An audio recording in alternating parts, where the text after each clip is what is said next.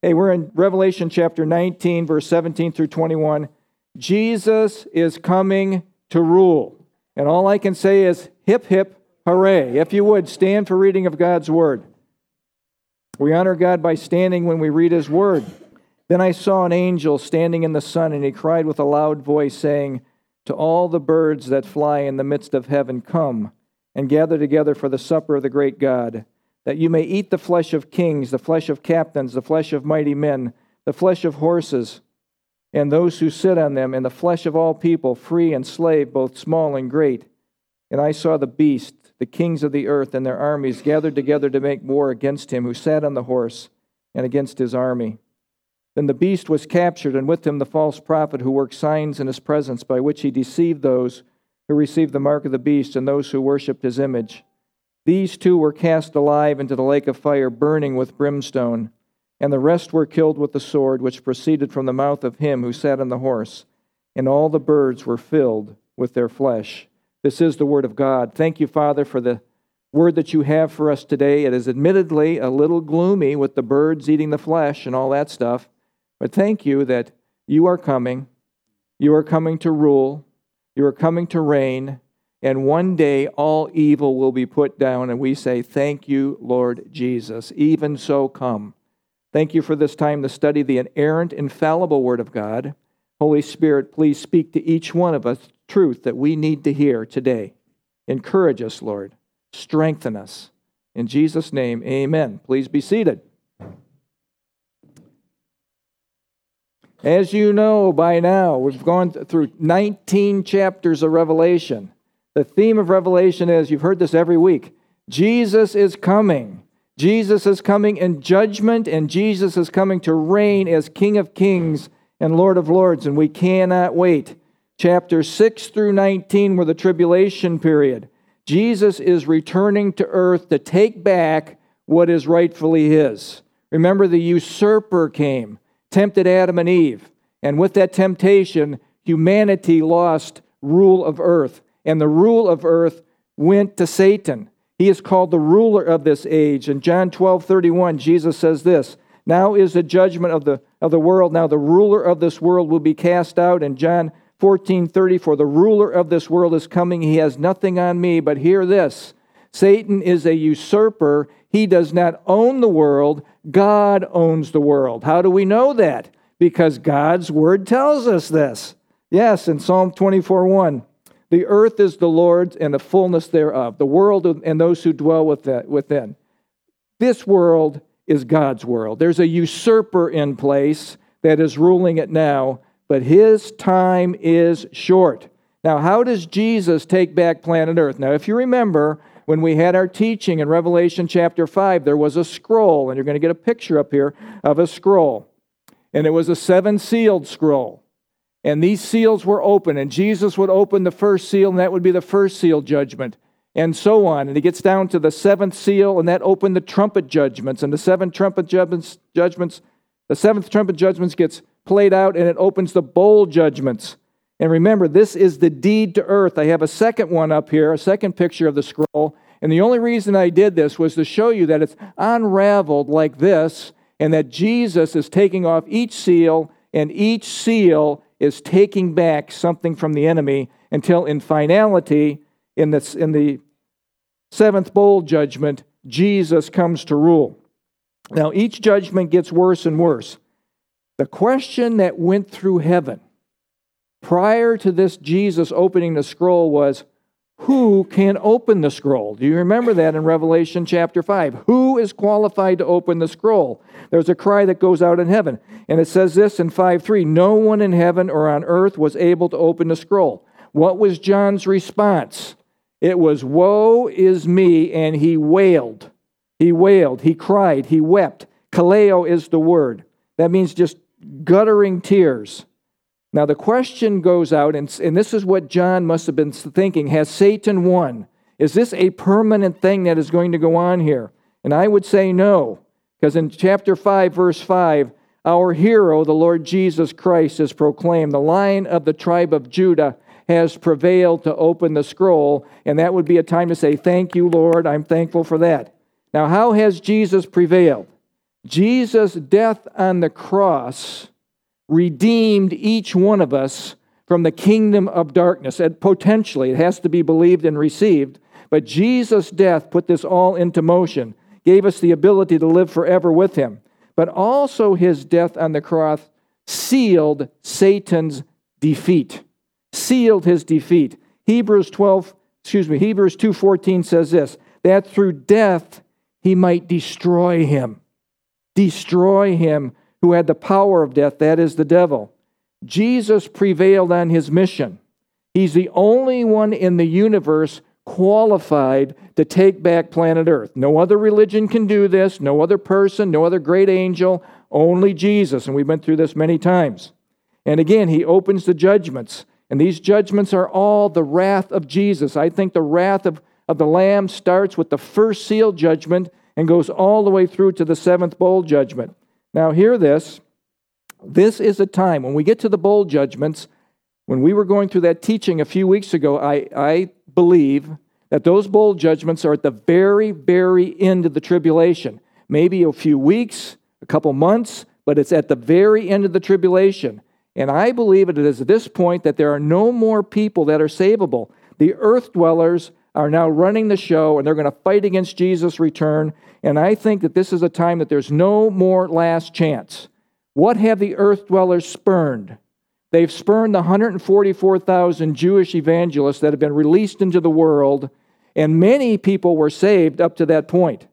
They spurned the 2 witnesses who were witnessing in Jerusalem at the temple for the first 3.5 years. They've spurned the 3 angels that are going out. Remember, the first angel is going all through the world with the gospel of Christ. The second angel goes out and says, Babylon has fallen. That's that evil world system that has been in place since the beginning of the fall of mankind, all the way through our time, into the future when Jesus will deal with it. And then finally, the last angel says, don't take the mark of the beast. Whatever you do, do not take the mark of the beast. And the humans on the earth dwellers, will reject that. Now, the next thing I have here is the bowl judgments. And I just put this in here to remind you one more time where we are. These are the worst judgments of all that are poured out on earth, on the earth dwellers and on Antichrist followers. We know that the Euphrates rivers will be dried up. We know that the demons will encourage the armies to meet in Megiddo to fight against God. And we know that Jesus will return. Jesus will return. The great city is destroyed, Babylon. Jesus will return, and he will set up his kingdom. And we will see the finality of that in chapter 19 today. Now, the question is this, and we covered this last week. How does Jesus enter our space-time continuum? Remember, he is in heaven now, and he's going to re-enter our space and our time, and he comes on a white horse in 1911. Jesus judges and makes war. He sees all. He has eyes of a flame of fire. His robe is dipped in blood, and this is the blood of his enemies. And all the earth will know who this one is coming on the white horse. You know why? Because on his robe and on his thigh is a name written that I believe everyone will see. And you know what that is? King of Kings and Lord of Lords. He is coming. The prophet Isaiah wrote about this 2,700 years ago when Messiah would come back and reign as King of Kings and Lord of Lords on this earth. No more other kingdoms will rise up. In Isaiah 9:7 it says this, of the increase of his government and peace there shall be no end. This week Jesus is coming to rule, and it starts out, watch how John starts. He's prepping us with these birds that are going to eat the flesh of all the dead. They're prepared, these birds have been prepared for this climactic event. Verse 17, then I saw an angel standing in the sun, and he cried with a loud voice, no one can miss this, saying to all the birds that fly in the midst of heaven, come, gather together for the supper of the great God, that you may eat the flesh of kings, the flesh of captains, the flesh of mighty men, the flesh of horses, and those who sit on them, and the flesh of all the people, free and slave, both small and great. These are the earth dwellers that have rebelled against Jesus. No more rebellion. No more rebellion. This is calling all birds, okay? Calling all birds. These are flesh-eating birds that are called to the supper of the great God. Now, mind you, there's not going to be hummingbirds there. There are not going to be canaries coming to this. There's not going to be robins flying in and that sort of thing. No. You know what these are? These are birds of prey. These are carnivorous. Hawks, falcons, eagles, osprey, vultures, owls. And in our area here, we have a lot of turkey vultures. Turkey vultures. And these are the nastiest looking things. Not yet. These are birds of prey. And what do? They clean up the mess of sin. Remember, there wasn't any death until sin. These birds of prey are cleaning up the mess of sin. Whether it's an animal, whether it's a human, they're cleaning it up. Sin brought death. Every time you see a turkey vulture, now you remember sin. And I want you to see how handsome these birds are. Watch this. Aren't they just beautiful? Isn't that just... This guy's got an eye problem. He needs to go to the eye doctor. But this is some nasty stuff. They use these beaks to just rip into the flesh. And these will be used to clean up after the great battle of Armageddon. And there's going to be lots of them, called from all over the earth. Tony Garland has this to say in his writings on this.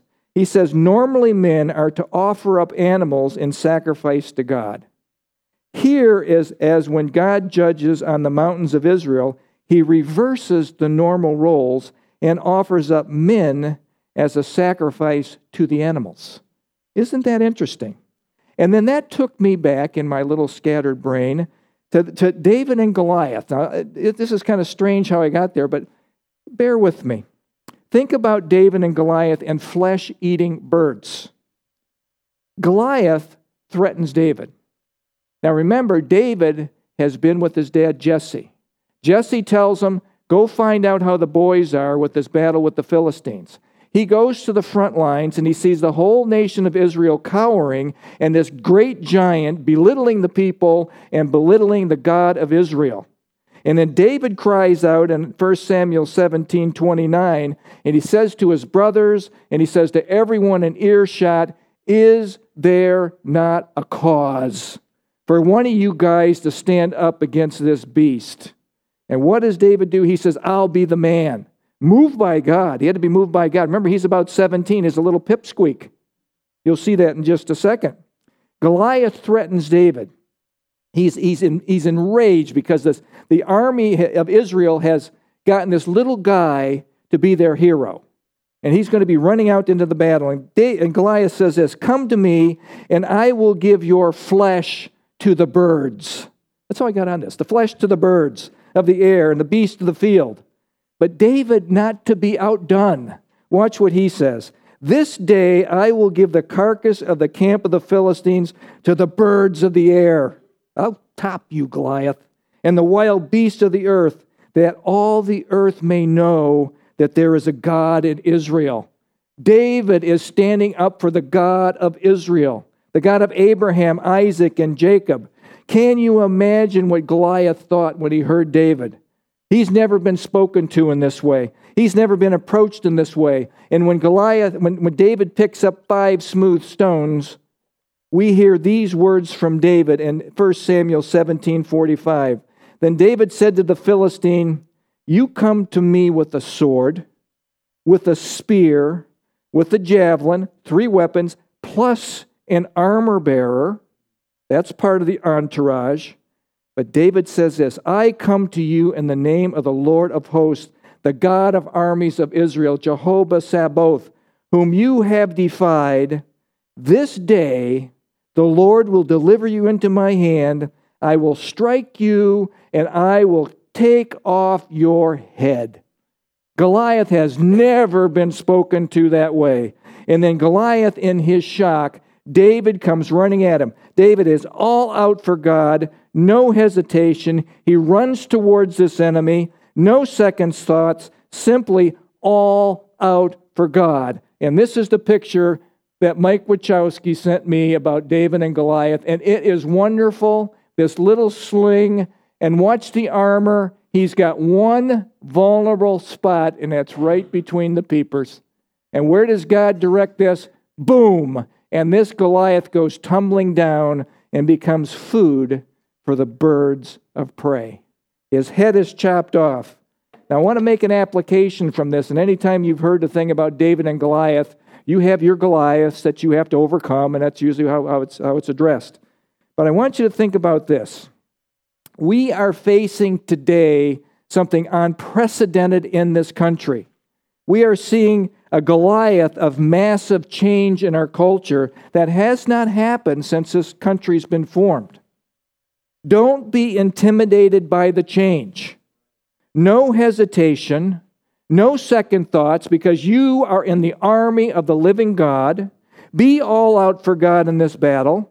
Folks, globalism is coming. A one-world government is coming. A one-world religion is coming. We know this because the Scripture has told us. We are not to be shocked. This is not, don't get all, bite your fingernails and go, woe is me. Hey, we're on the winning team. Your tools, your weapons in this war are these. Remember, see what's going on around you. Don't cover your eyes and cover your ears. I'm not here. It's not happening. It's going to be okay. Everything's great and wonderful and perfect. That's what they thought when Hitler came into power in Nazi Germany. He's going to make everything great for the German people. And they covered their eyes and pretended his evil wasn't there. We are to see what's going on around us. Make a judgment based upon the Word of God. We judge everything in concert with the Word of God. And then our action. What do we do when our actions? We speak the truth in the culture. If they're lying, we say, no, that is not the truth. This is what God says. This is what His Word says. You're on the right side. David spoke truth to Goliath, and Goliath went tumbling down. Look, the change is scary. Any change we go through in our lives are scary. Anything. Our culture is changing, and that's scary. We can admit that. But guess what? Your body's changing.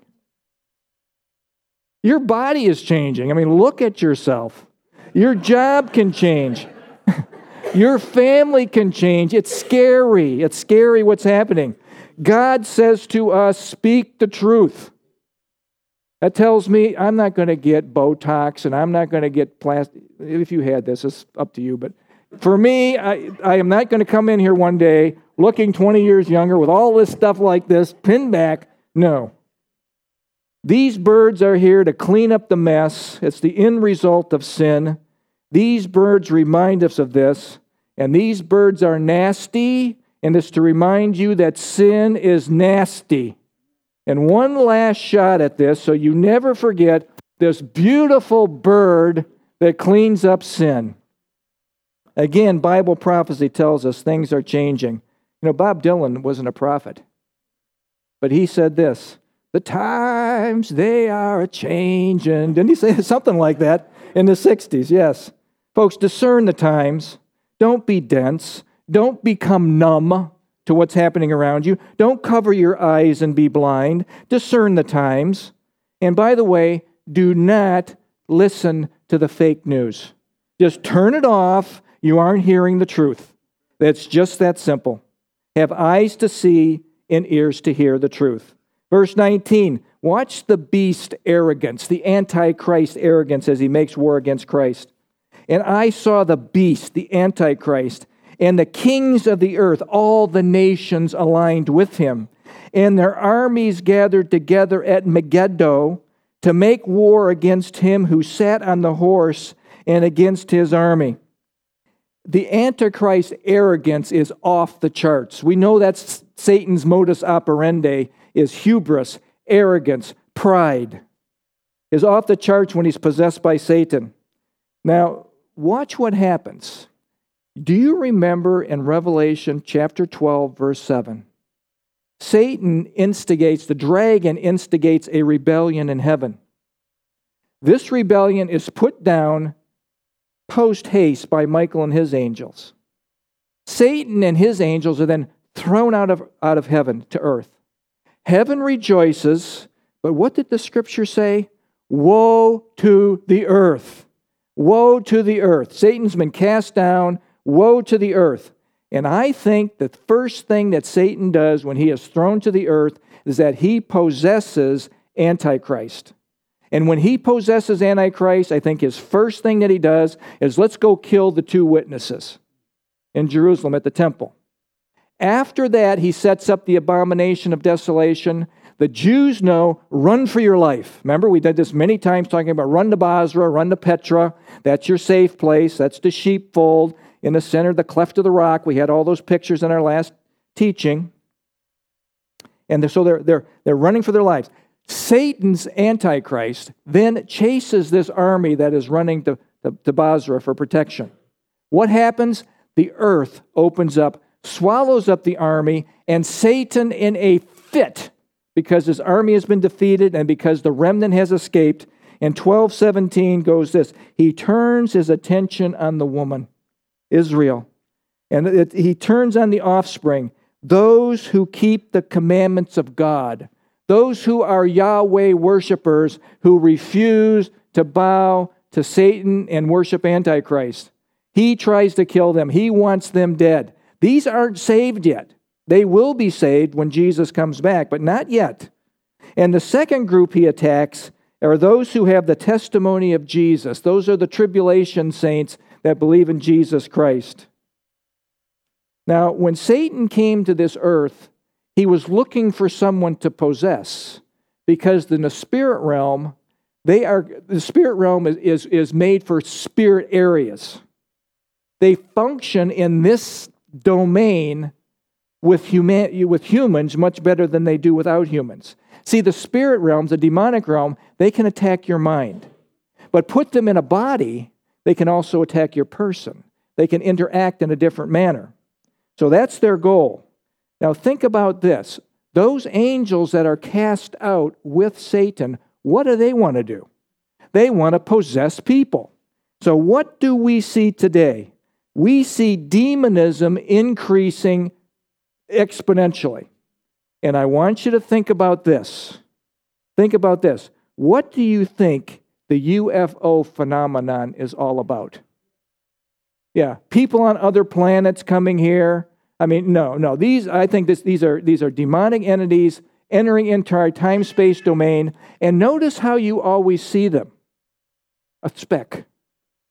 Oh, that speck moved fast. Oh. You never see anything up close. I think this is preparation, making probes to the earth for their time when they're going to engage humanity like never before. It's not allowed yet. Massive demonism will be at play during the last half of the tribulation. The last half of the tribulation. Satan is not omnipresent, and he will use these entities to inhabit other people, to affect the rest of the world, and to enforce globalism and his agenda. That's what I think is going to happen. The global community, folks, has bought into the great delusion that Antichrist is the Christ. That will be the problem at that time. And they think they can fight against the true Christ return. That is what it says. And the beast and the kings of the earth and their armies gather together to make war against him who sat on the horse and against his army. That's what they think. The armies are at Megiddo. They have gotten there because the demons have directed them there in Revelation 16, 13, and 14. The kings of the earth east will be there. That's China and the Arab nations. The kings of the north are Russia and its alliances. The kings of the south are the nations of Africa. The kings of the west are the Western alliances with Europe, America, Canada, South America. A global conglomeration to make war against the Lamb, the King of Kings, coming to take over earth. The Satan-deluded earth dwellers, hear this, will actually think they can stop Jesus from coming.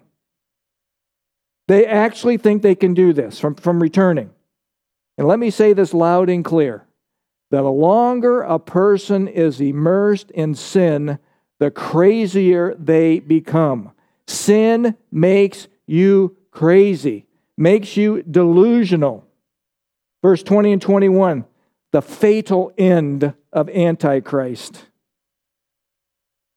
Then the beast was captured, and with him the false prophet who worked signs in his presence, by which he, here's his calling card, deceived those who received the mark of the beast and those who worshipped his image. These two were cast alive into the lake of fire, burning with fire and brimstone, and the rest were killed with the sword which proceeded from the mouth of him who sat on the horse, and all the birds were filled with their flesh. Now the ones killed with the swords are the earth dwellers, the ones who have bought into Satan's lie, and they are fighting against Christ. They will die. They will die by the word of God. Now watch this. Early in the battle, right out of the chute, I think we see the beast and the false prophet are captured. And remember, their calling card always with Satan is deception. And the ones who are deceived are mentioned in verse 20. The ones that received the mark of the beast and those who worshiped his image. Those are the ones deceived. Now, how were the people at that time deceived? What was the methodology that was used? And I would say this, it was the false signs and wonders. Not meaning that they weren't really happening, but they were designed to take people away from the true God. 2 Thessalonians chapter 2 says this, 2:9, the coming of the lawless one is according to the working of Satan, with all power, signs, and lying wonders, to take people away from the true God. Who are the ones that get duped? Verse 10, and with all unrighteous deception among those who perish. Why? Because they did not receive the love of the truth that they might be saved. These are the ones that get the strong delusion. The strong delusion that these people get is they believe that Antichrist is the real Christ, and that they indeed are fighting against a foreign invader. Satan has deluded them. Lying signs and wonders. And I want you to hear this loud and clear. The demonic realm can do today lying signs and wonders.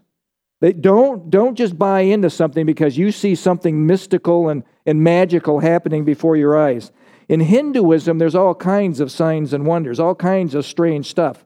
That's demonic. It's demonic. In Deuteronomy chapter 13, verse 1 through 5, it was very specific that these false teachers, these false prophets, could do signs and wonders empowered by the demonic realm. These signs and wonders were meant to take people away from the true God. And what was the nation of Israel to do with these people? They were to stone them, put them to death, have nothing to do with them. Don't buy in to the lies. As we get closer to the end, these magical, mystical signs and wonders will become more prevalent. Be very careful that you don't get duped and sucked into this. Now, what is the beast and the false prophet's destiny? Well, we know it's the lake of fire. Where do we find these two 1,000 years later? In the lake of fire. And Satan's ultimate residence, his abode, will be the lake of fire. Now, that's a good place for him to be. Revelation 20:10, the devil who deceived them was cast, thrown, just tossed with fervor into the lake of fire and brimstone, where the beast and the false prophet are. They've been there for 1,000 years. And they were tormented day and night forever and ever. You know, you hear people say, I'm going to go to hell and spend time with my friends, and we're just going to party hardy. What a delusion. You talk about sin making you crazy? That is a crazy statement. That word tormented means torture, pain, suffering, and a sense of always being at the bottom in the dirt. And it sounds to me like the lake of fire is eternal, not temporary. And it's miserable, the final abode of all who reject God. Now the question for you is this. That's the Antichrist. That's the false prophet. That's Satan. But what happens to the earth dwellers? What happens to the global army in rebellion against God that were killed with the sword that proceeded from the mouth of God? What happens to them? They don't go to the lake of fire, do they? No. They go into a different place. Their temporary abode is called torment. Torment. Their final abode will be the lake of fire. That's Revelation 20:15, but that'll be after the 1,000-year millennial reign. So in Luke 16, verse 19 through 30, we have two people. The rich man is in torment, and Lazarus is in paradise. And we have a picture here of this. I think I've used this in the past. Those who believe in Jesus Christ as their Savior have entered through the narrow gate, go to paradise. Remember, Jesus said, enter by the narrow gate. For wide is the gate, and broad is the way that leads to destruction, and many go in by it. Narrow is the gate, and difficult is the way that leads to life, and there are few who find it. There's a great gulf fixed. Evidently, you could see between these two places. The rich man is here, wants somebody to go back and tell his family, don't come here, don't come here. And Jesus said they have the prophets and Moses and all that stuff. If they don't believe, they wouldn't even believe if someone rose from the dead, if they're not going to believe the word. This is where people were before this was emptied. When Jesus was resurrected, he emptied paradise. Now paradise is in heaven, but torment is still there. Okay, now this is very important. When you die today as a believer, in a nanosecond, in an instant, absent from the body, present with the Lord. Okay, so today when a non-believer dies, they are confirmed in their torment, awaiting the great white throne judgment. They're in torment. Today when a believer dies, he or she is absent from the body and present with the Lord, 2 Corinthians 5:8. Now remember, Jesus, when he was on the cross, said to the thief next to him, who believed at the very end, this day you will be with me in paradise, not heaven.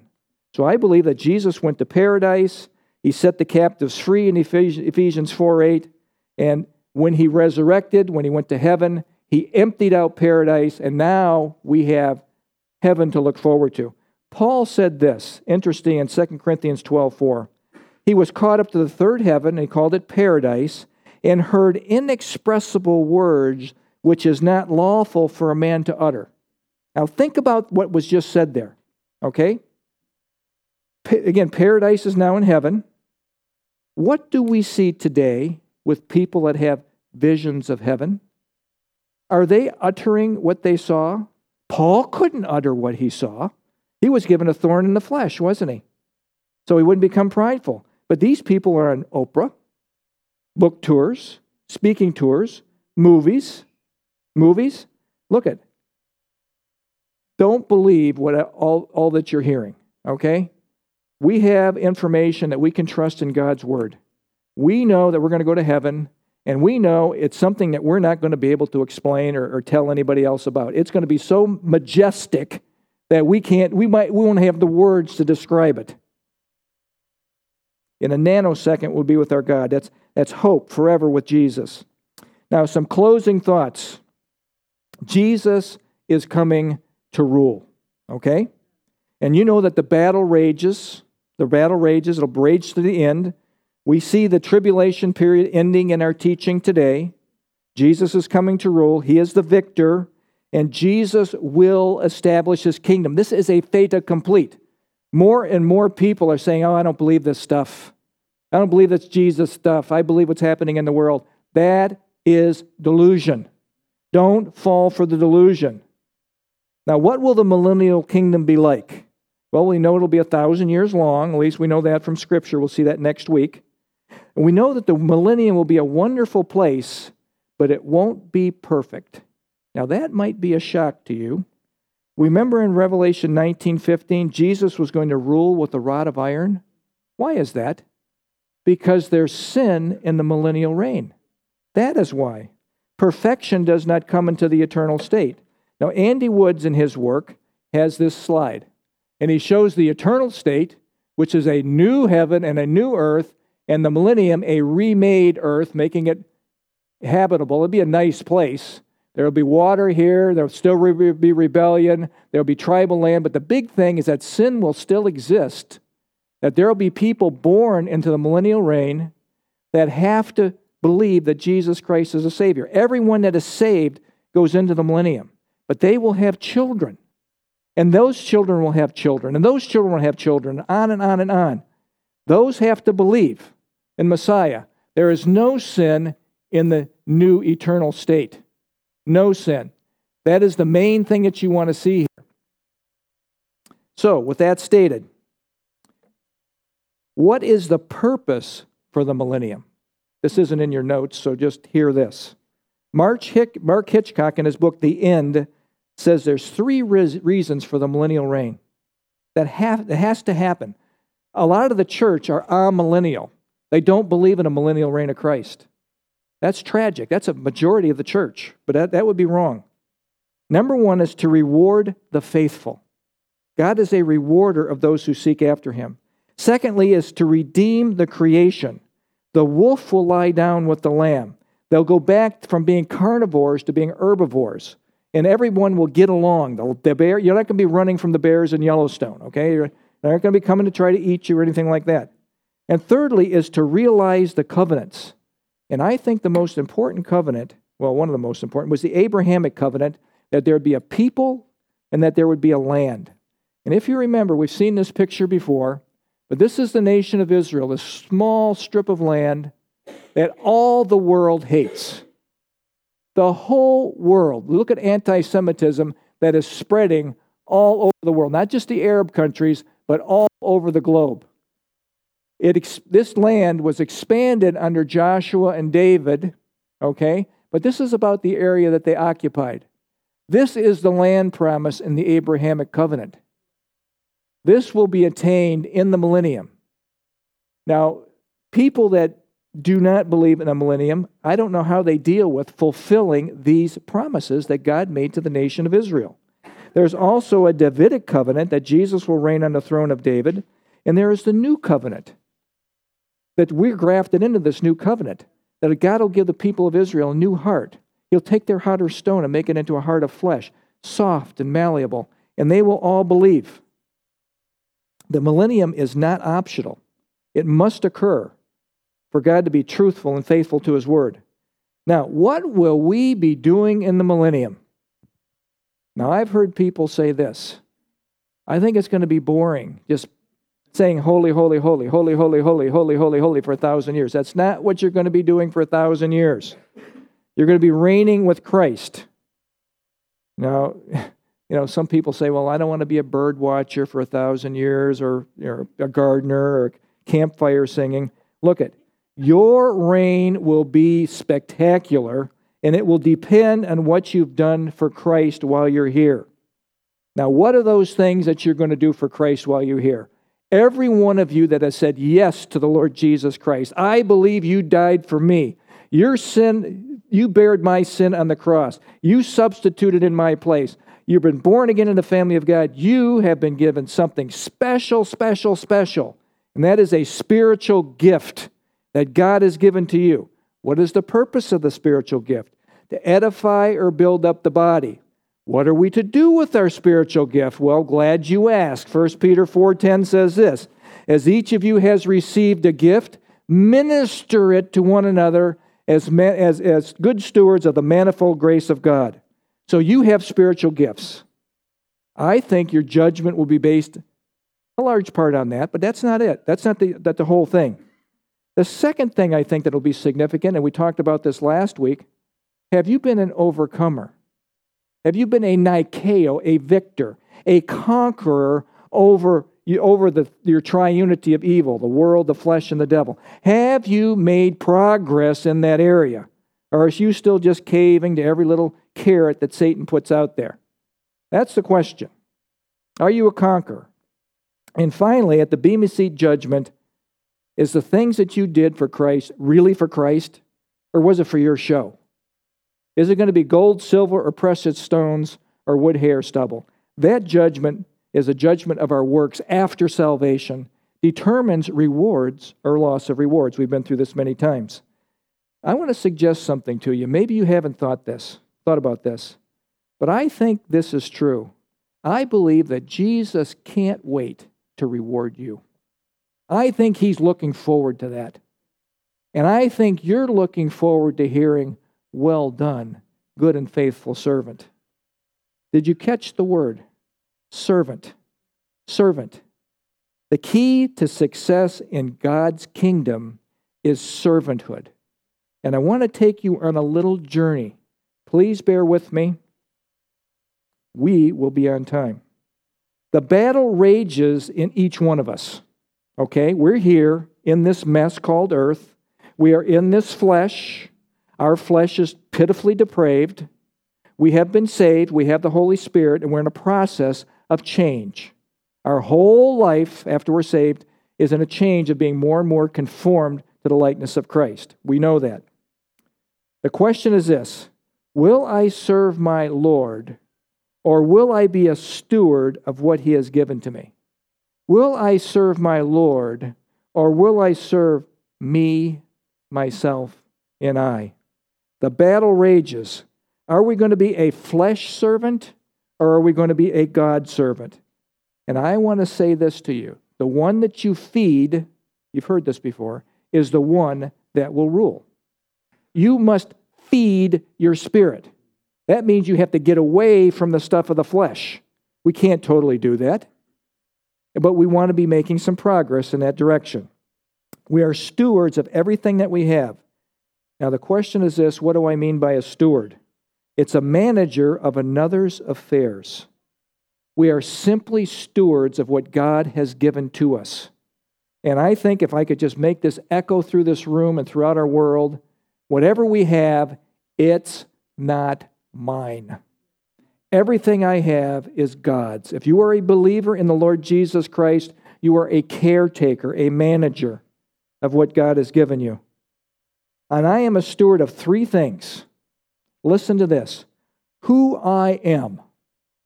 I am a steward of who I am. I want people to see the new me in Christ and less of the old me that always wants to come out.